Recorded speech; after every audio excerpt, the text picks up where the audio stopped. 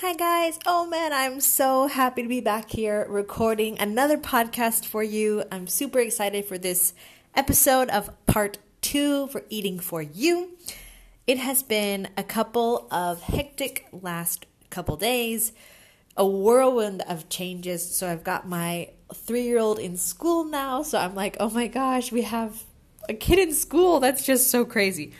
So she's in school, I've got my toddler with me during the day, and I've got my little baby coming soon. So lots of excitement around here. Our house is about to be turned upside down, but we are so excited. We are so looking forward to all these changes. It's just, it's been kind of crazy. So I'm really excited to be back on here and sharing part 2 of Eating For You. I can't wait, you guys. It's going to be awesome. Grab a paper and a pen because I'm going to be sharing some good notes with you, and you might want to write them down, okay? So soon I will see you in the episode.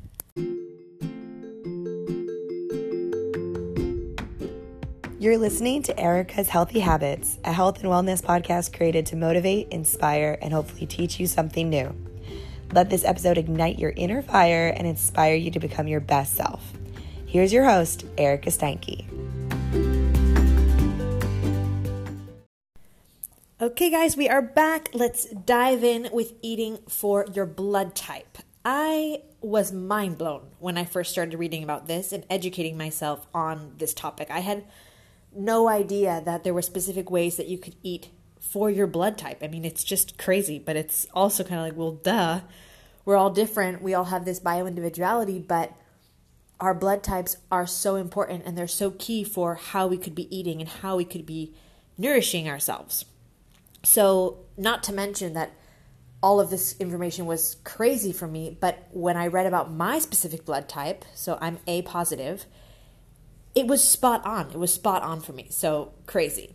It was introduced in a book called Eat Right for Your Type, and it focuses on 4 diets for the 4 blood types.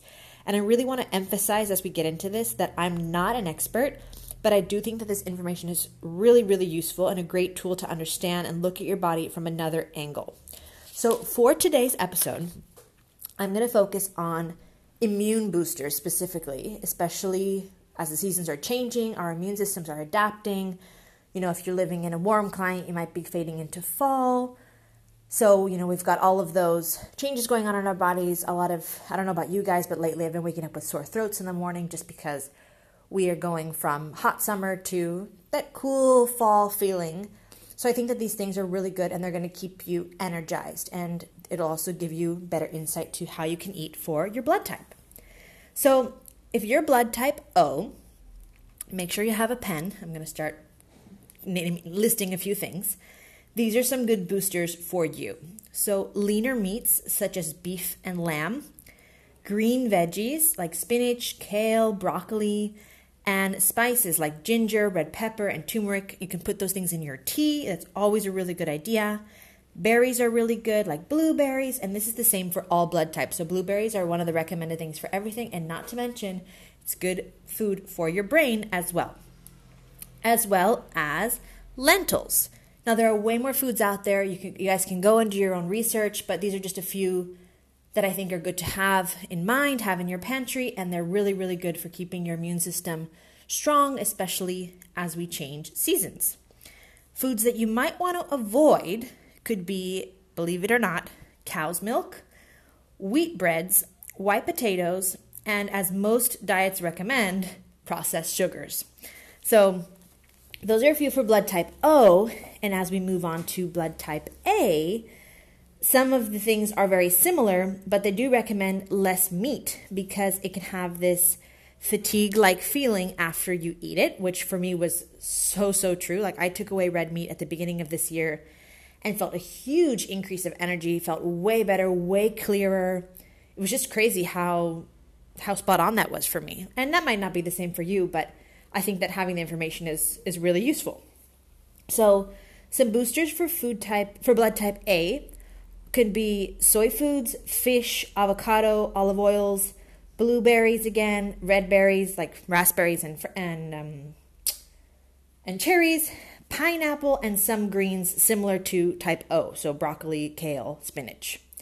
And things to avoid, like I said, red meats, and then nightshade veggies. These are veggies that some believe can cause inflammation as well, like white potatoes, tomatoes, eggplant, and unfortunately, because I love them, bell peppers.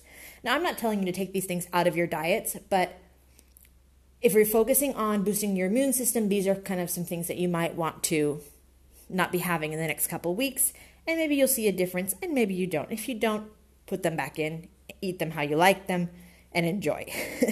Like I said, take this all with a grain of salt because these are studies that are just coming out this year, and I do think that, you can have this as an additional reference, of course, but I think that it's just good information. It's good information to have. And again, like I said, with type O and all the other types as well, processed sugar is something we should probably avoiding for all scenarios. And with those of you with blood type B, your immune boost systems can be looked at from lamb, oily fish, dairy products like kefir and Greek yogurt, some greens, same as type O, again, broccoli, spinach, and kale, same spices as type O, and you get your berries and your cherries as well. And things to be avoided, so things like chicken, shellfish, corn, sesame seeds and sesame oils, lentils, and buckwheat. So there you have quite a difference, for example, as blood type O. And those are things that you might want to be looking at avoiding just to keep your immune system as strong as possible. And lastly, we have our blood type A, Bs. Your go-to foods, basically, to keep in mind, are a mix of both blood type A and blood type B. You guys get the best of both worlds. These are foods that you can avoid, and they're similar mainly to blood type B. So we're talking about chicken, buckwheat, also corn, sesame seeds, kidney, and lima beans as well. Bananas, and I can't believe I'm saying this, but believe it or not, coffee is something that should also be avoided. Sorry, don't blame me, I'm just the messenger. The general idea behind the blood types are that the specific foods can both be beneficial and harmful to your diet. So with nutrition, of course, comes exercise, and each blood type has a recommended way of exercising as well. So hang on for a moment, hang tight, we're going to take a little break, and then we are going to dive in to talking about how you can eat, not only for your blood type, but also for your level of activity on a daily basis.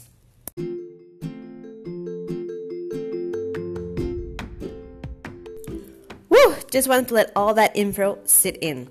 So now diving into eating for your level of activity, it is super important to know that it doesn't only come down to choosing organic over processed or simply a banana over a croissant, because the time of the day is also super, super important. So let's talk about breakfast.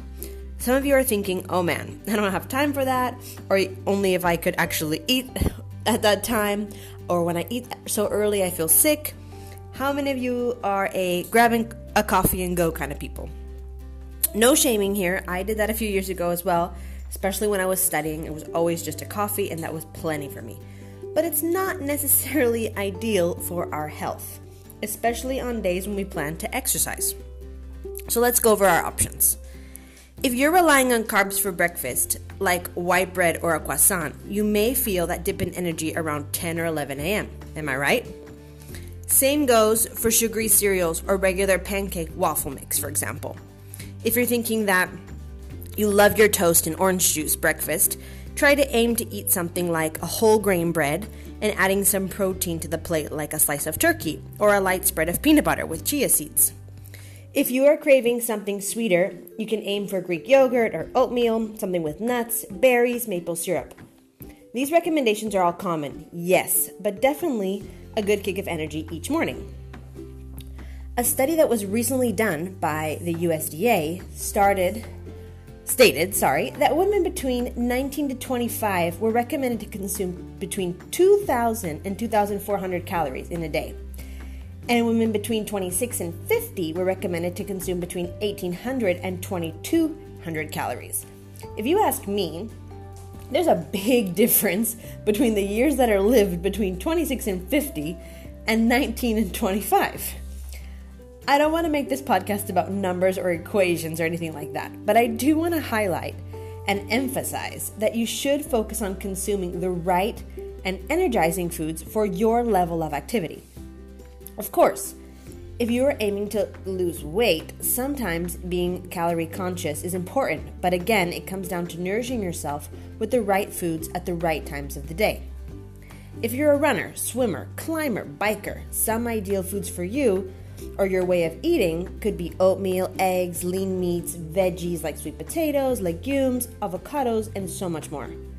Foods that are high in fiber like nuts are also a really good go-to food for energy. If you're a yogi or you practice Pilates, your muscles are also key for strength. So some energizing snacks for you could be berries, bananas, nut butters, egg, homemade hummus, some cheeses, carrots, and celery. These are all really good things to eat prior and also to help recuperate after you get a good workout. After working out, like I was saying, recuperation is also super important. So you need to restore the glycogen in your muscles. Both carbs and proteins are recommended for this. Fats, you guys, are also super important. And yes, there are good and bad fats. You have your good and healthy fats, such as the monosaturated and the polysaturated. So your monosat fats, those include avocados, olive oil, sesame, and avocado oil, nut butters, and nuts like almonds and hazelnuts. Your polysat fats, those include seeds, fish like salmon, tuna, sardines, walnuts, soy milk, and tofu are some good examples. And then you've got your bad fats, the trans and the saturated fats. Trans fats come from those processed foods like cookies, donuts, muffins, pizza, doughs, crackers, chips, etc. You get the deal. And your saturated fats are coming from things like red meats like beef, lamb, pork, whole fat dairy products, ice creams, and tropical oils, for example. Basically, as you know in your gut, consuming a good variety and keeping it as whole as possible is a great place to start. As your level of activity increases or decreases, you'll notice a difference in the energy and the caloric intake that your body needs and the things that you need. Don't be afraid to try new things and test out what works best for you. This is a lot of fun. There's a lot of good things that go into food, recipe searching, cooking, and of course, eating it. So enjoy it. Okay, guys, that is the end of part 2 for Eating for You. I hope you enjoyed it and don't mind sharing if you did. Please send me a message, share this podcast. I hope you have another episode ready for you guys by October, just before baby 3 makes her way in. But till then, I will see you guys on social media. Thank you so much for listening, and I can't wait to see you in the next episode.